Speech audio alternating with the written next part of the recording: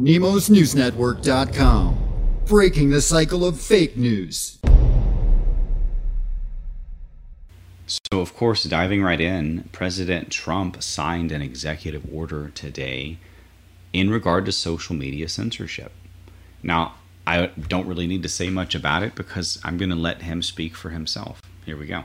Thank you very much. We're here today to defend free speech from one of the gravest dangers it has faced in American history, frankly. And you know what's going on as well as anybody.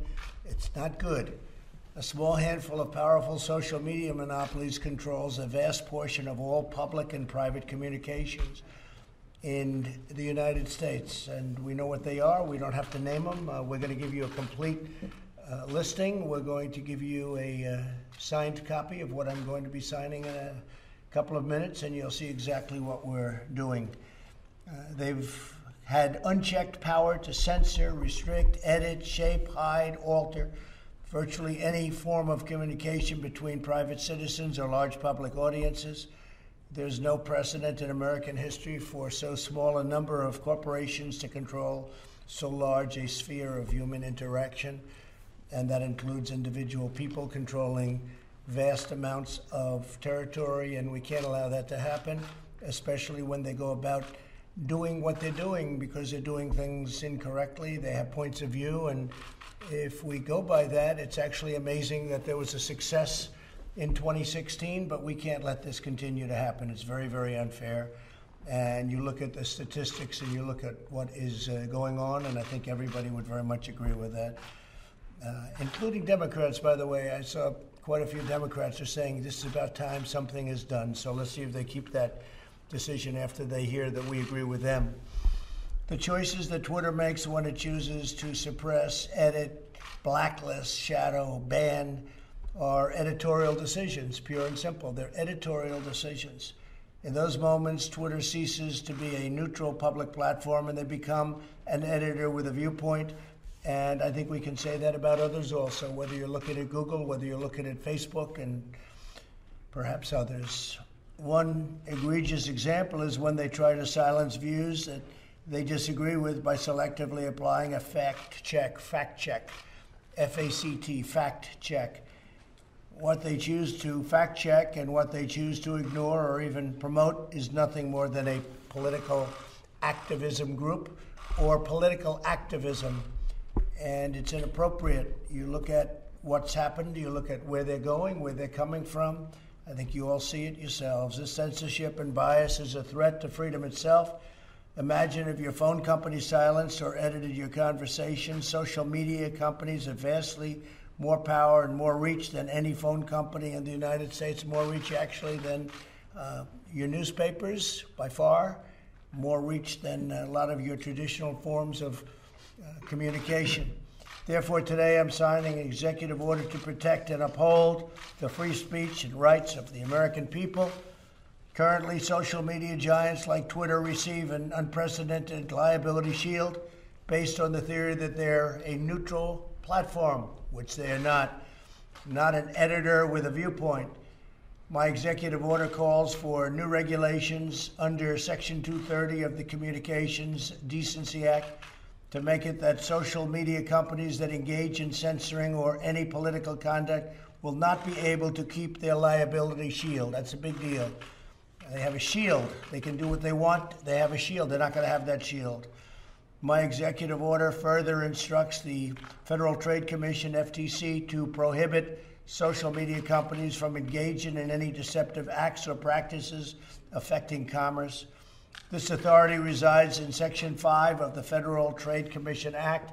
I think you know it pretty well. Most of you know it very well. I would think you know it quite well, right? Additionally, I'm directing the Attorney General to work cooperatively with the states. He's going to be working very much and very closely in cooperation with the states to enforce their own laws against such deceptive business practices. The states have broad and powerful authority to regulate in this arena, and they'll be doing it also, and we encourage them to do it if they see exactly as we've been seeing. It's what they're doing is tantamount to monopoly, you can say. It's tantamount to taking over the airwaves. can't let it happen. Otherwise, we're not going to have a democracy. We're not going to have anything to do with a republic. Finally, I'm directing my administration to develop policies and procedures to ensure taxpayer dollars are not going in any social media company that repress free speech. The government spends billions of dollars on giving them money. They're rich enough, so we're going to be doing none of it or very little of it. As president, I'll not allow the American people to be bullied by these giant corporations. Many people have wanted this to be done by presidents for a long time. And now we're doing it, and I'm sure they'll be doing a lawsuit, and I'm also sure that we're going to be going for legislation in addition to this, and the legislation will start immediately. And I tell you, I've been called by Democrats that want to do this, and so I think you could possibly have a bipartisan situation. But we're fed up with it, and it's unfair, and it's been very unfair, and we'll see what happens. Any questions? Mr. President, given your concern with Twitter, have you given any consideration to deleting your account, to just walking away from this platform you've been so critical of? Well, you know, if you weren't fake, I would not even think about it. I would do that in a heartbeat. I'm real, but sir. the news is fake. If you look at what it gets printed in newspapers, if only the public could understand where, you know, they're reading a story and they think it's real, and it's not real in so many cases. And I'm not saying in every case. You have some great journalists. You have some journalists that I have great respect for. But largely, I find, at least in a political sense, there's so much fake news, it's disgraceful. I would do that in a heartbeat if we had a fair press in this country, I would do that in a heartbeat. There's nothing I'd rather do than get rid of my whole Twitter account, but I'm able to get to, I guess, 186 million people when you add up all the different accounts and add Facebook and Instagram. It's a lot of people, and that's more than the media companies have, frankly, by a lot. And so if I get a story that's wrong, I can put a social media. I don't usually use the word Twitter. I say social media. But I put something out, and the next day or the next hour or the next minute, everybody's reading about it. So I'm able to refute fake news, and that's very important. I'd like to ask the Attorney General, please, to say a couple of words. And he's very strongly behind it, backing it very powerfully. And again, we're going to be doing this. We're also going through Congress. Please. Well, as you mentioned, Mr. President, one of the things that I found has the broadest bipartisan support these days is the feeling that this provision, Section 230, has been stretched way beyond its original intention, and people feel that on both sides of the aisle. This was adopted 25 years ago to protect the fledgling industry, and its purpose was to allow websites that were serving as essentially bulletin boards for diverse third-party content coming on to say that you're not responsible for the content of that third-party information. And it also tried to encourage these companies to take down things like child pornography or human trafficking advertising and things by saying if you act to remove this kind of objectionable material, you won't be liable for taking it down. Now it's been completely stretched to allow what have become really behemoths who control a lot of the flow of information in our society to engage in censorship of that information. And to act as editors and publishers of the material.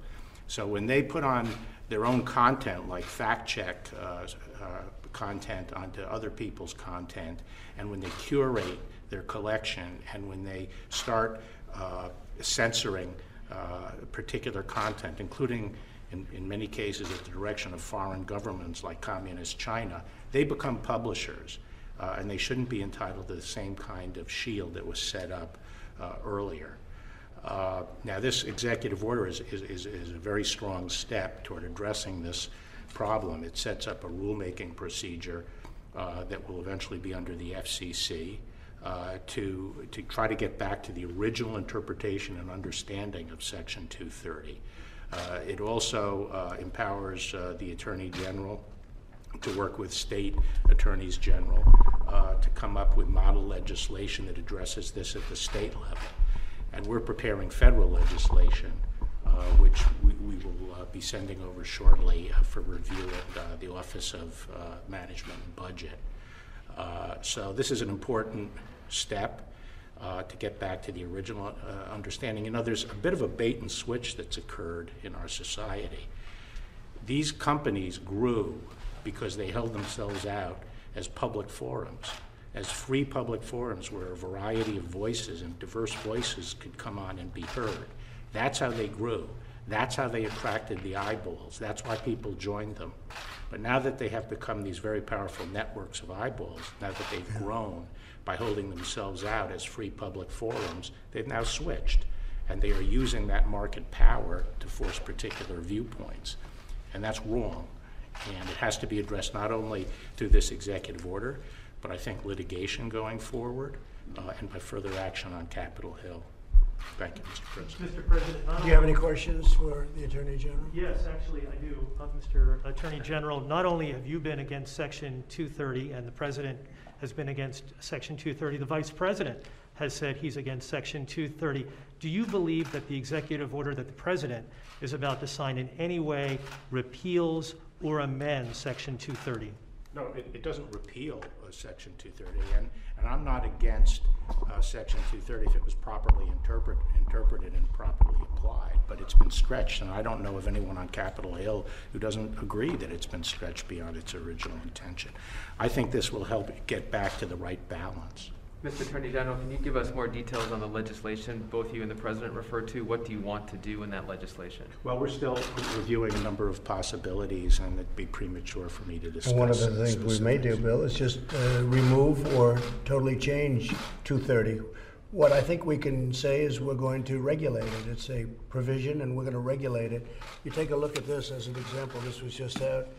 Twitter moments on the Mueller witch hunt. So we won. We were in the right. You see what's happened. It's a total fraud. It was a total fraud. 76-1. Okay, 76-1. You look at it. You think that's fair? Twitter classifies the term illegal alien as hate speech. Illegal alien, and viciously. You look at what China. I mean, just article after article. Here's one. This is the arbiter. This guy is the arbiter of what's supposed to go on Twitter. He's the one he thought, and he used CNN as a guide. CNN, which is fake news. He uses CNN as a guide. His name is Yoel Roth, and he's the one that said that mail-in balloting, you look mail-in, no fraud, really? Why don't you take a look all over the country? There's cases all over the country. If we went to mail-in balloting, our election all over the world would look as a total joke. It would be a total joke. There's such fraud and abuse, and you know about harvesting, where they harvest the ballots and they go and grab them and they go to people's houses and they say, sign here. No, it doesn't work out. Now, an absentee ballot, you can't be there or you're sick, and you go and you register and you do all sorts of things to get that ballot, and there's good security measures, but where they send out, like in California, millions and millions of ballots to anybody that's breathing. Anybody in California that's breathing gets a ballot. But, Mr. President, that's not true. So here, excuse me, wait a minute, I'm not finished. So here's your man, and that's on Twitter.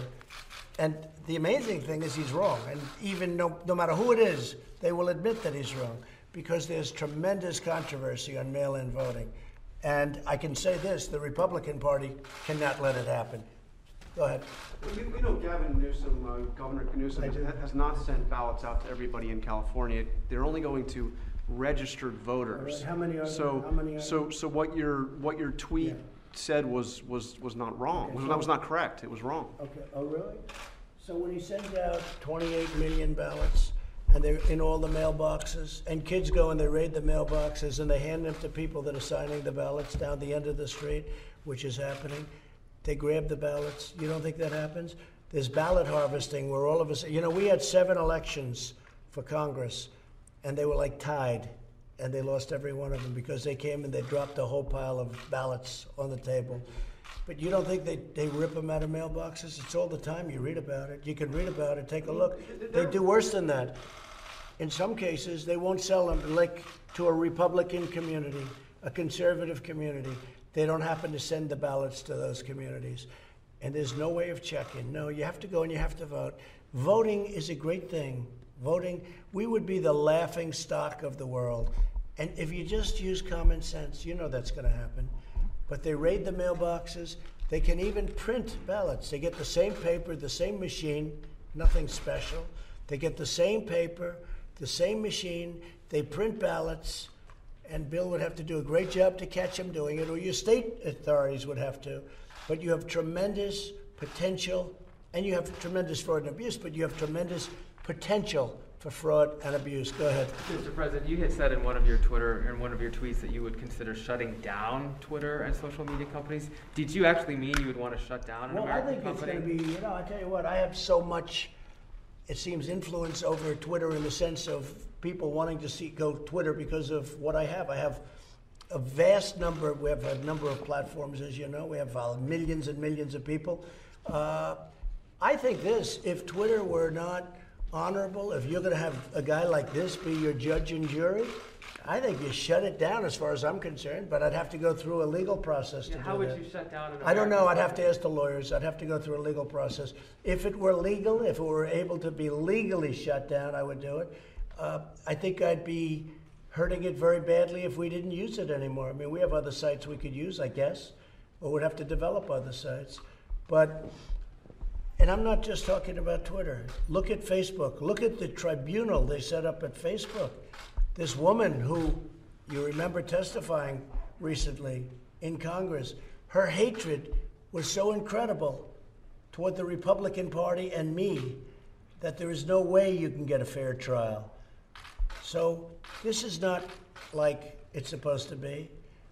This is not like it's supposed to be. So we're going to see what happens. And you know what? I guess it's going to be challenged in court. What isn't?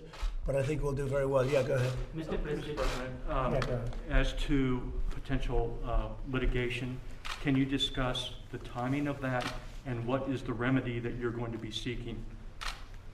No, what I was referring to, there is litigation going on all the time on Section 230 and its scope, and we would look for appropriate vehicles to weigh in and file statement of interest. So you wouldn't be filing an individual? Not necessarily. Okay, thank you. Mr. President, Mr. President, are you worried about the situation on the border between India and China? India. He loves India so much he's never asked a question other than an India question, and that's okay. I just got back from India, right? I just beat COVID. You're very I got back. I know. They like me in India. I think they like me in India certainly more than the media likes me in this country. No, and I like Modi. I like your Prime Minister a lot. He's a great gentleman. Great gentleman. Yeah, they have a big conflict going with India and China. Is that what you're talking about? Yes. Yeah? Yes. They have a big conflict going with India and China. Two countries with 1.4 billion people. Two countries with very powerful militaries. And India's not happy, and probably China's not happy. But I can tell you, I did speak to Prime Minister Modi. He's not in a good mood about what's going on with China. Mr. President, have you spoken to... Wait, are you finished? No, sir. So yesterday you tweeted about you want to mediate between India and China on this issue. I would do that. I would do that if they thought it would help. If I were the mediator or the arbiter, I would do that. So we'll see. Go ahead. Have you spoken to the family of George Floyd yet? No, I haven't, but I feel very, very badly. That's a very shocking sight. Bill and I were talking about it before. It's one of the reasons Bill's here right now, because, as you know, we're very much involved. And I've asked the Attorney General, FBI, and the Attorney General to take a very strong look and to see what went on, because that was a very, very bad thing that I saw. I saw it last night, and I didn't like it. Do you think those police officers should be prosecuted? I'm not going to make any comment right now. I can tell you, I think what I saw was not good. Very bad. Anybody else? Mr. President, are you definitively staying in the U.S.-China trade deal? We'll be announcing what we're doing tomorrow with respect to China, and we are not happy with China. We are not happy with what's happened. All over the world, people are suffering. 186 countries. All over the world, they're suffering. We're not happy. Okay. Thank you very much, everybody. All right, press, let's go. Come on. Come on, let's go. Thank you. Thank you, everybody. Thank you. There you have it. This is going to be a historic day. I'm hoping to see a lot of lawsuits unleashed, including my own, and also to help others unleash a massive class action lawsuit together. That's stopbitburning.com, which of course means digital book burning, which is what they're doing to us, just like the Nazis did. So moving on through that, we also have an interesting response. Of course, China, as you may know by now, is cracking down on Hong Kong. They're sort of invading, taking over, just like they've invaded India. A lot of people still don't realize that. They've actually taken territory from India on the border. And of course, they're cracking down on what is their cash cow, effectively, what is the only bastion of freedom in China, Hong Kong. Can't handle that democracy anymore, I guess, which, of course, a republic is still better than a democracy, but still, it had some rights, it had some freedoms. And now Taiwan is actually stepping up, of course, to call it out on the international stage and to offer humanitarian aid to some of these people who may have to flee Hong Kong, maybe even for their very lives, so they don't get organ harvested or something. I mean, my gosh, they've been protesting by the hundreds of thousands for years, it seems now, in order to avoid things like organ harvesting, because they don't want to have extradition to China, because they know what Chinese justice is like.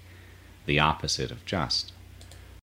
Similar to ours, just different ways.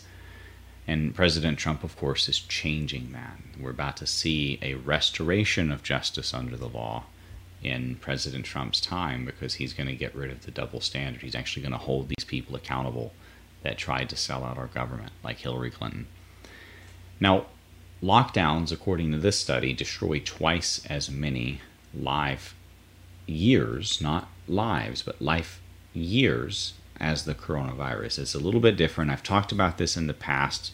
Mike Maloney at the Gold Silver Channel is the first guy I heard bring it up. But you know, if you look at the economic damage done and the productive value done and the hardship people will have to go through because of that, it takes years off of people's life. And that's very true. You know, the stress kills, and then a lot of other factors that sort of are cumulative there and synergistic and antagonistic and everything else, because a million little things hit you when you're broke that hurt your health. You know, and it's not the same thing when you have, I guess, a middle-class lifestyle. You know, people live longer, they have more children, they have better lifestyles and quality of life, which, of course, the middle class is largely a thing of the past now. Of course, continuing on, we have a shock poll, not too shocking to me, but most parents are likely to homeschool in the fall. Many teachers won't return. So, you know, I'm surprised if teachers would not return, but I think people, if given a chance, would love to homeschool their children. Most people would love that. You know, certainly I plan to do so and would love to do so. And that's a big part of why I do what I do, is to be able to be with my children and my family. And at the same point, you get not only that bond, but often a higher quality of education, almost always a higher quality of education. Even if all they do is play video games, they're going to get a higher quality of education, because that's all I did. Is I slept in class during the school day and played video games all night and read books and just researched things that were interesting to me. And, you know, I turned out like this. So I think it's because I avoided the indoctrination. You know, I wasn't too interested in the schooling curriculum. I could finish the test in 5 minutes, not because I was smart, just because they were so easy and dumbed down. And oftentimes I would just stay up all night playing video games, and you know, that was my youth. And I think that somewhat saved me from some of the indoctrination that my peers went through. And I was always kind of stubborn anyway, so that's just me. Now, in this case, it's not only possibly going to trend that way, but I think this is a massive thing for society. More of this familial, you know, parent-child bond, more of this education in the home, more of this, you know, family, which is the foundation of our society. And the more that's under attack, and the more attack, you know, the more damage is done to that notion, the worse it's going to be for society. Just, for example, look at what welfare has done to the black community. It was meant to help. It was said it was going to help, but the way it was weaponized to create dependency with LBJ's Great Society Project, who, you know, was a super racist person anyway, it was always used as a weapon. And now, today, because of the way they've rigged the game, the fatherlessness rate in the black family of these children growing up in the black community are around 70% or higher. And before welfarism came about, it was actually lower than that of whites. So, that was back in the actual days of racism, and they had a very strong family unit. And people have lost a lot of touch with that, especially those in city life, if they've migrated to places like California and they've gotten indoctrinated into the leftist culture. And family is the core of society, and that's a very important aspect people overlook. But I cannot wait to see what would happen if we had an explosion in true homeschooling. My gosh. And for those who are curious about it, I think after doing some research on it myself, I'm really interested in kind of a combination of the Ron Paul curriculum, some hands-on experiential lessons, and then, maybe add in some things from there based on specific educational needs, like maybe business things or something. But Ron Paul curriculum is pretty effective, pretty cost-effective. It includes all sorts of great things, even philosophy. And you can do it from home, and it's largely self-driven. So the kids kind of teach each other and teach themselves. You just kind of do tests. So it's cool. At least that's how I understand it so far. I'm still waiting a few more years before I start that. Mine's only 2 and 4 months.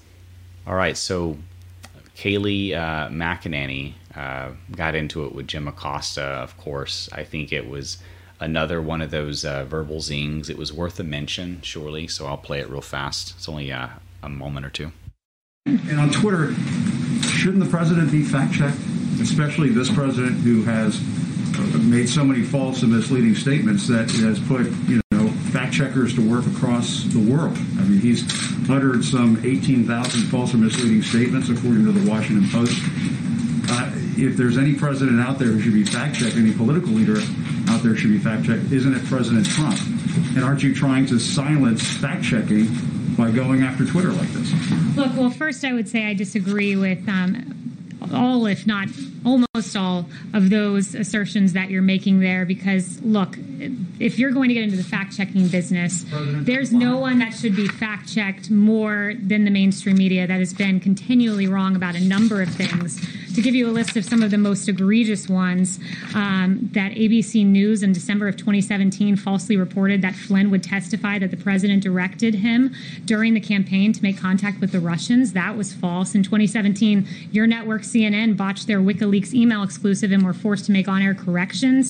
CNN's Jem Sciutto, another CNN one, dropped a fictional bombshell in 2018, July, claiming that Michael Cohen would tell federal investigators that the president knew of the Trump Tower meeting. And there are many more, not to just put the onus on CNN there. So if anyone needs to be fact-checked, I think it should be the media. There are news outlets that make mistakes from time to time. We own up to those mistakes. We correct those mistakes. Not always. I have many you guys haven't owned up to. I could get to. We do on a regular basis. The president never owns up to any of his false or misleading statements or outright lies.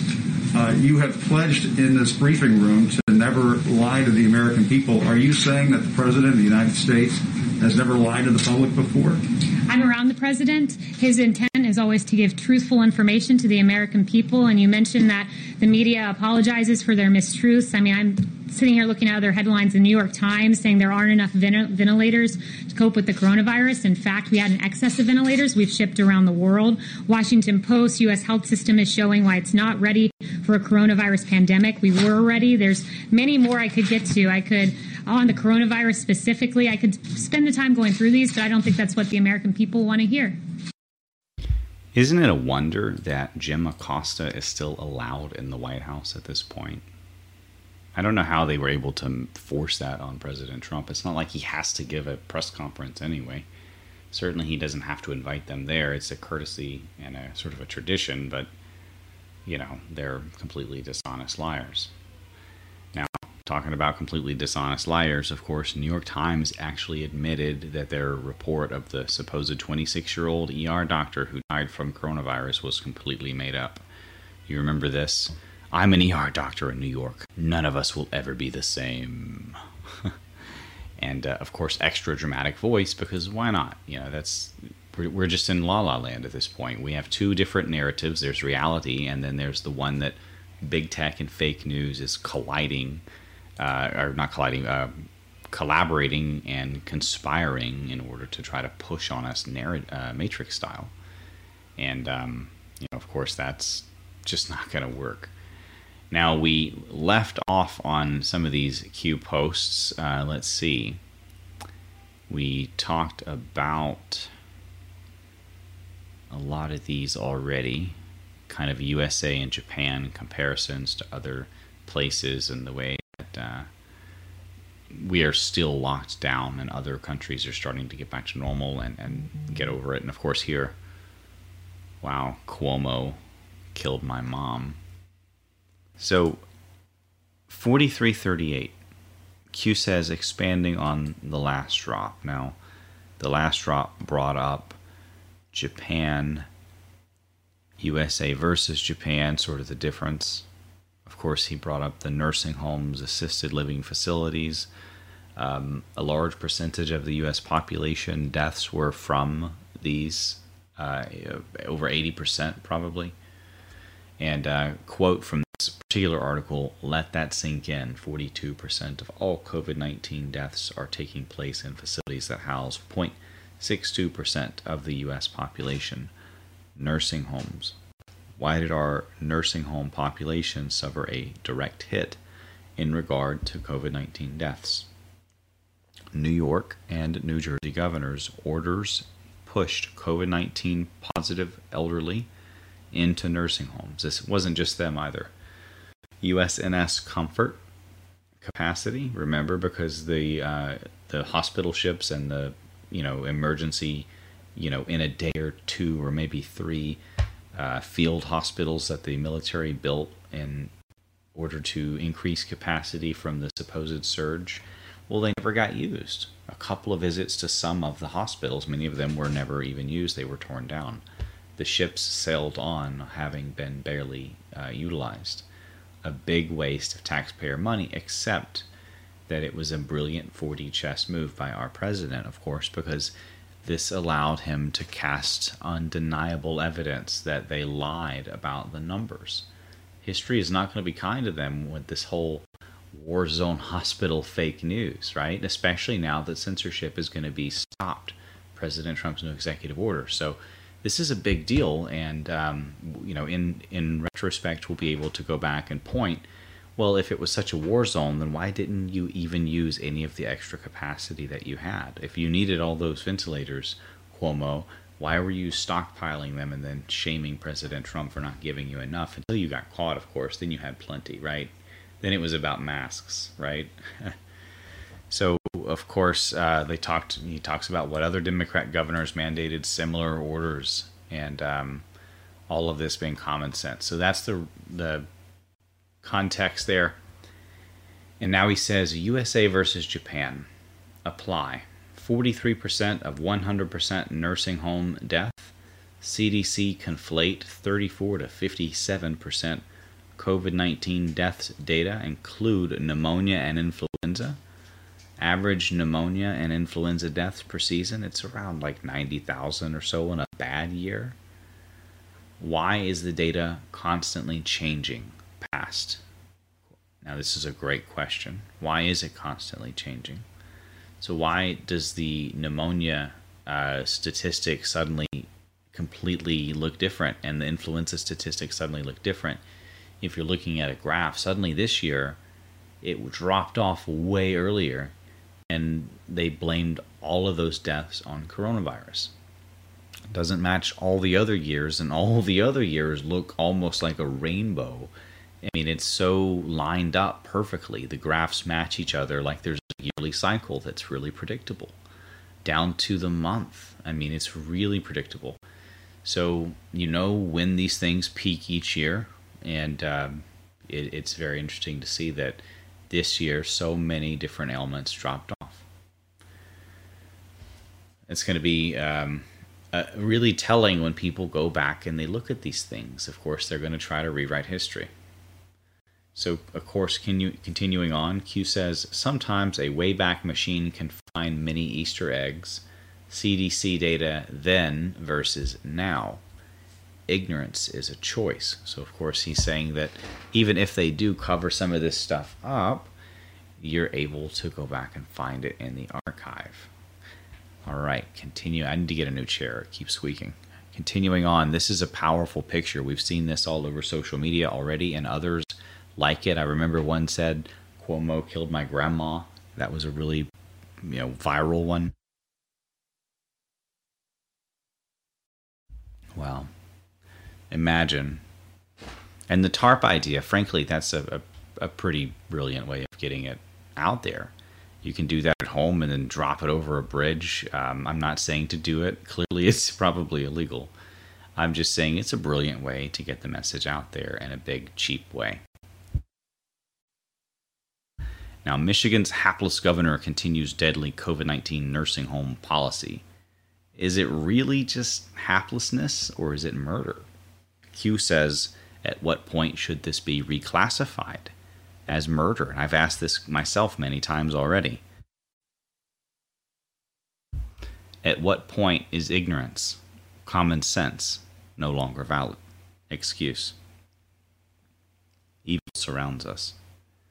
Of course it's evil.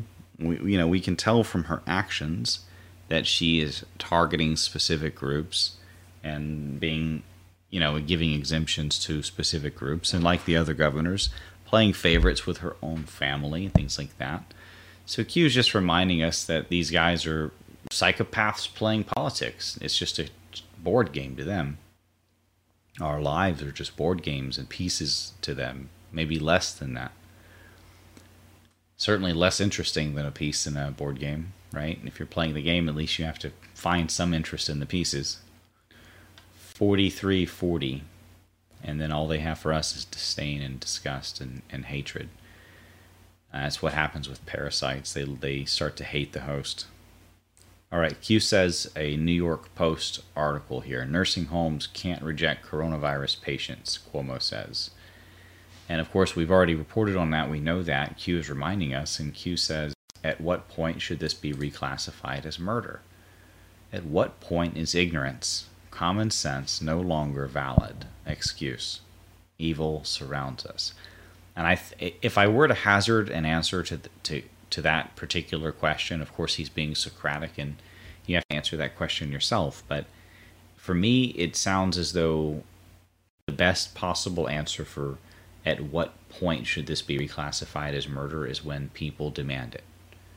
When enough people demand it. And that's up to us. The onus is on us to get the word out there. So 43-41, we also have nj.gov, temporary waivers, hospital discharges and admissions. And that must be the New Jersey version of this, although it's a strange article name. Let's check it out.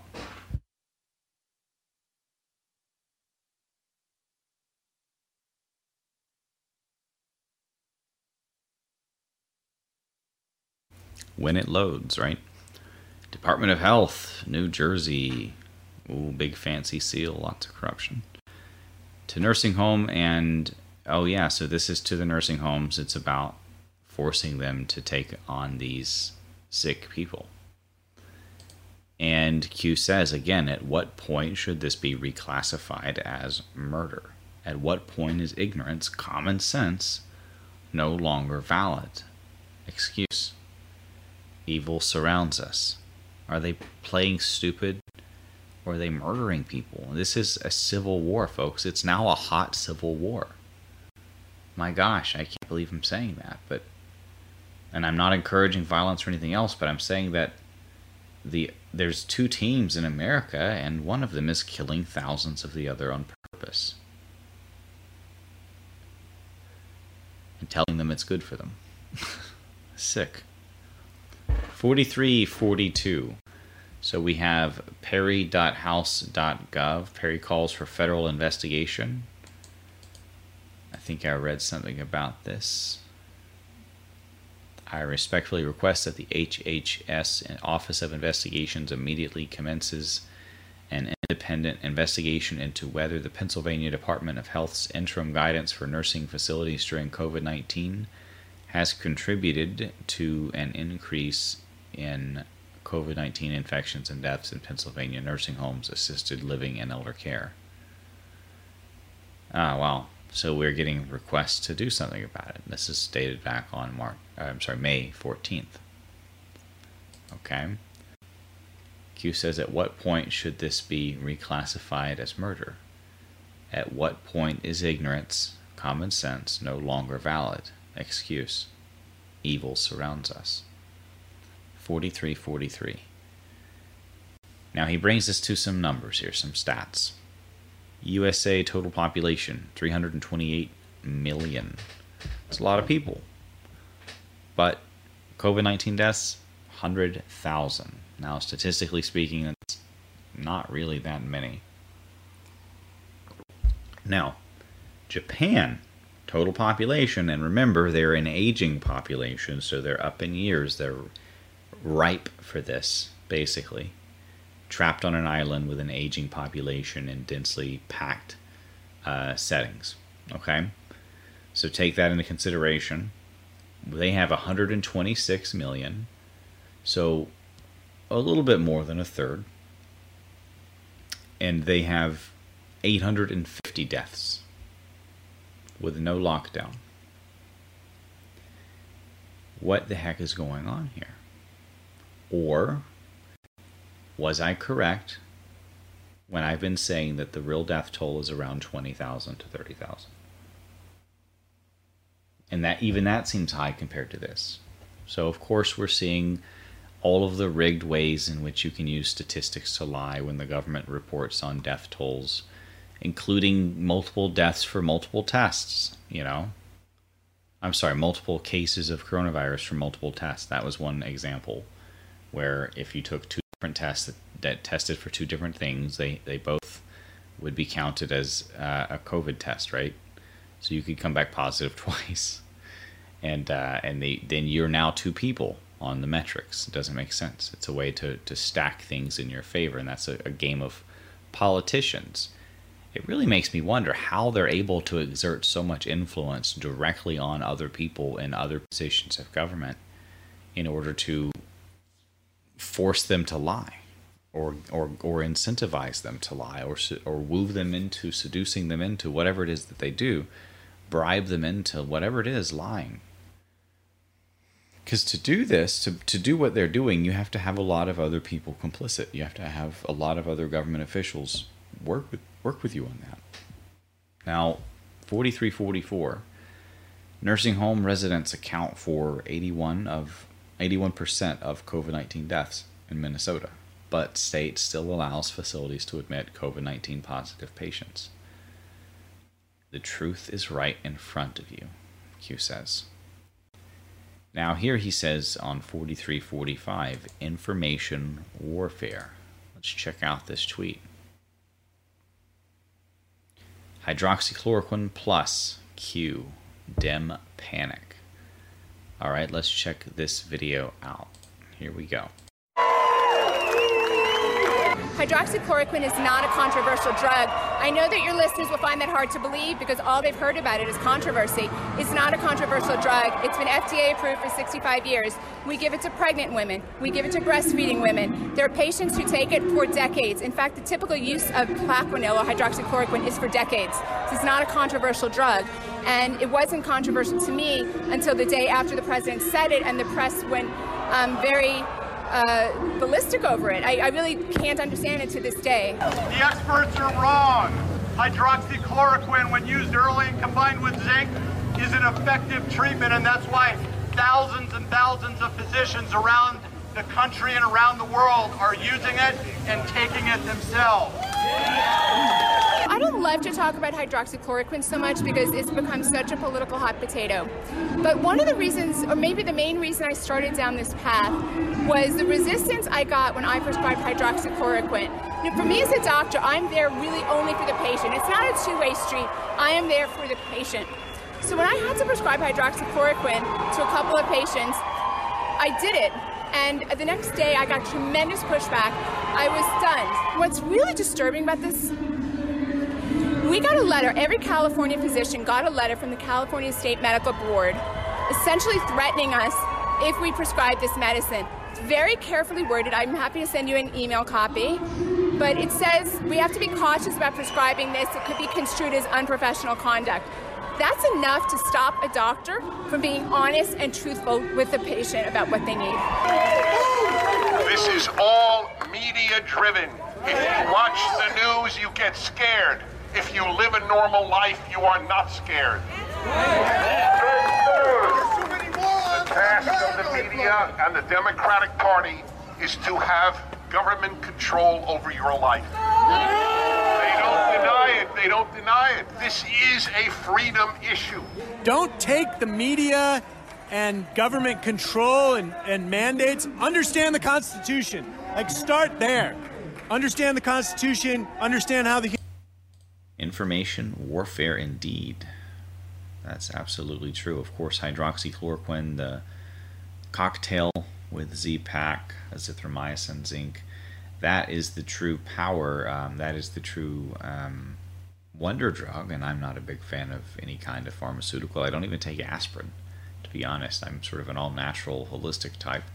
But, you know, in this case, it certainly seems to be worth the risk if you fear that you have coronavirus, or if you have it, or if you've been exposed to it and you feel like you could potentially be at a heightened risk or something. Maybe you have comorbidity factors or you're elderly. So this is definitely hope for those people who are afraid, and it's actually really almost an ultimate hope because it's so safe and yet also so low cost. I mean, you can spend more on your lunch than you might spend on this entire treatment. So you know, it's very affordable and it's accessible to all, so why fear? Why fear at all? And of course, that's the whole point. Now, 4346, President, well, Q, it's just regular Q, not Q+. So President Trump's new executive order, for some reason I was reading that as Q+, because Trump is in this sentence. So he's saying, at Jack, you were warned. And of course, sure, he was warned numerous times by Q and by President Trump and others. But we know he's an interesting guy. You know, I've shown the images before of his past tweets where he talked about reading the satanic verses and eating the good pasta, which is, of course, quite possibly a reference to eating not pasta, but engaging in child sex. Because that's what pasta means with some of the high-level pedophiles. It's a symbolism in child trafficking culture for a small girl.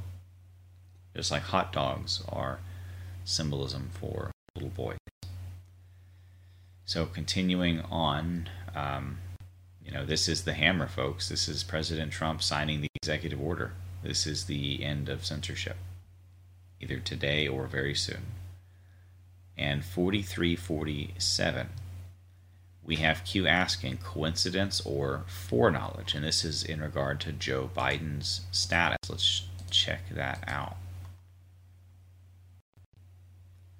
He says, we are not prepared for a pandemic. Trump has rolled back progress President Obama and I made to strengthen global health security.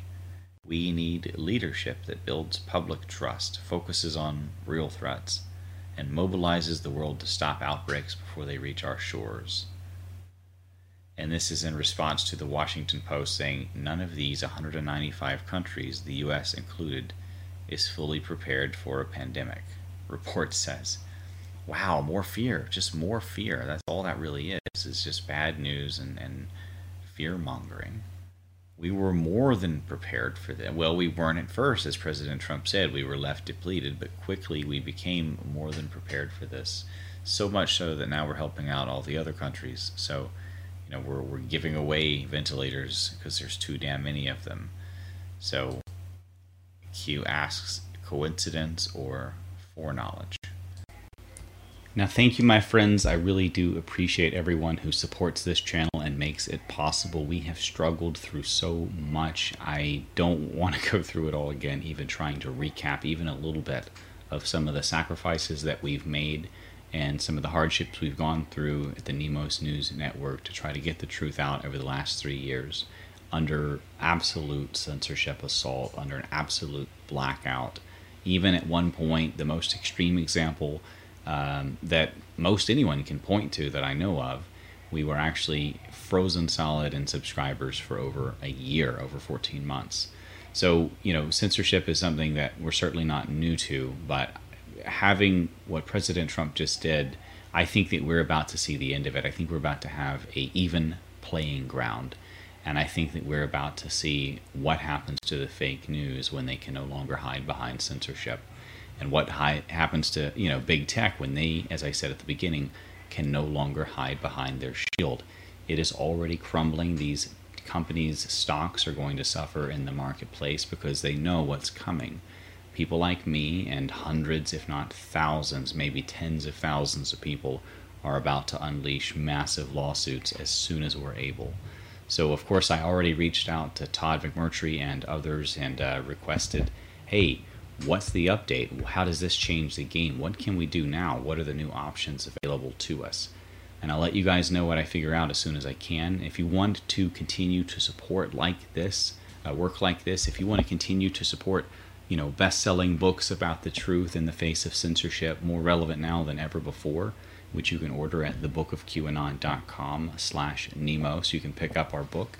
If you want to support class action lawsuits and efforts to, build grassroots resistance against evil, my tongue is tied today. And if you want to continue to support, breaking news like this, where we get the truth out there, despite the censorship, despite the attacks and the gang stalking and the harassment and everything else that happens, like being bomb flagged when I try to go speak at events through the TSA and all these other things multiple times now, and missing your plane, all these other things that you have to do, that fake news, they don't really have to go through that. So we're about to see a much more even playing ground. So please support our sponsors, like redpillliving.com/Nemos. You can support our sponsors like shopmagazon.com/Nemos, which is the Patriot marketplace where you can actually shop with over 100 different sellers. And all of them are patriots who support freedom of speech and support channels like this. So we're growing very quickly. I'm very excited to be part of that as well. And for having some cool sponsors like that to support this channel. All right, folks, we'll see you on the next one. Dustin Nemos out.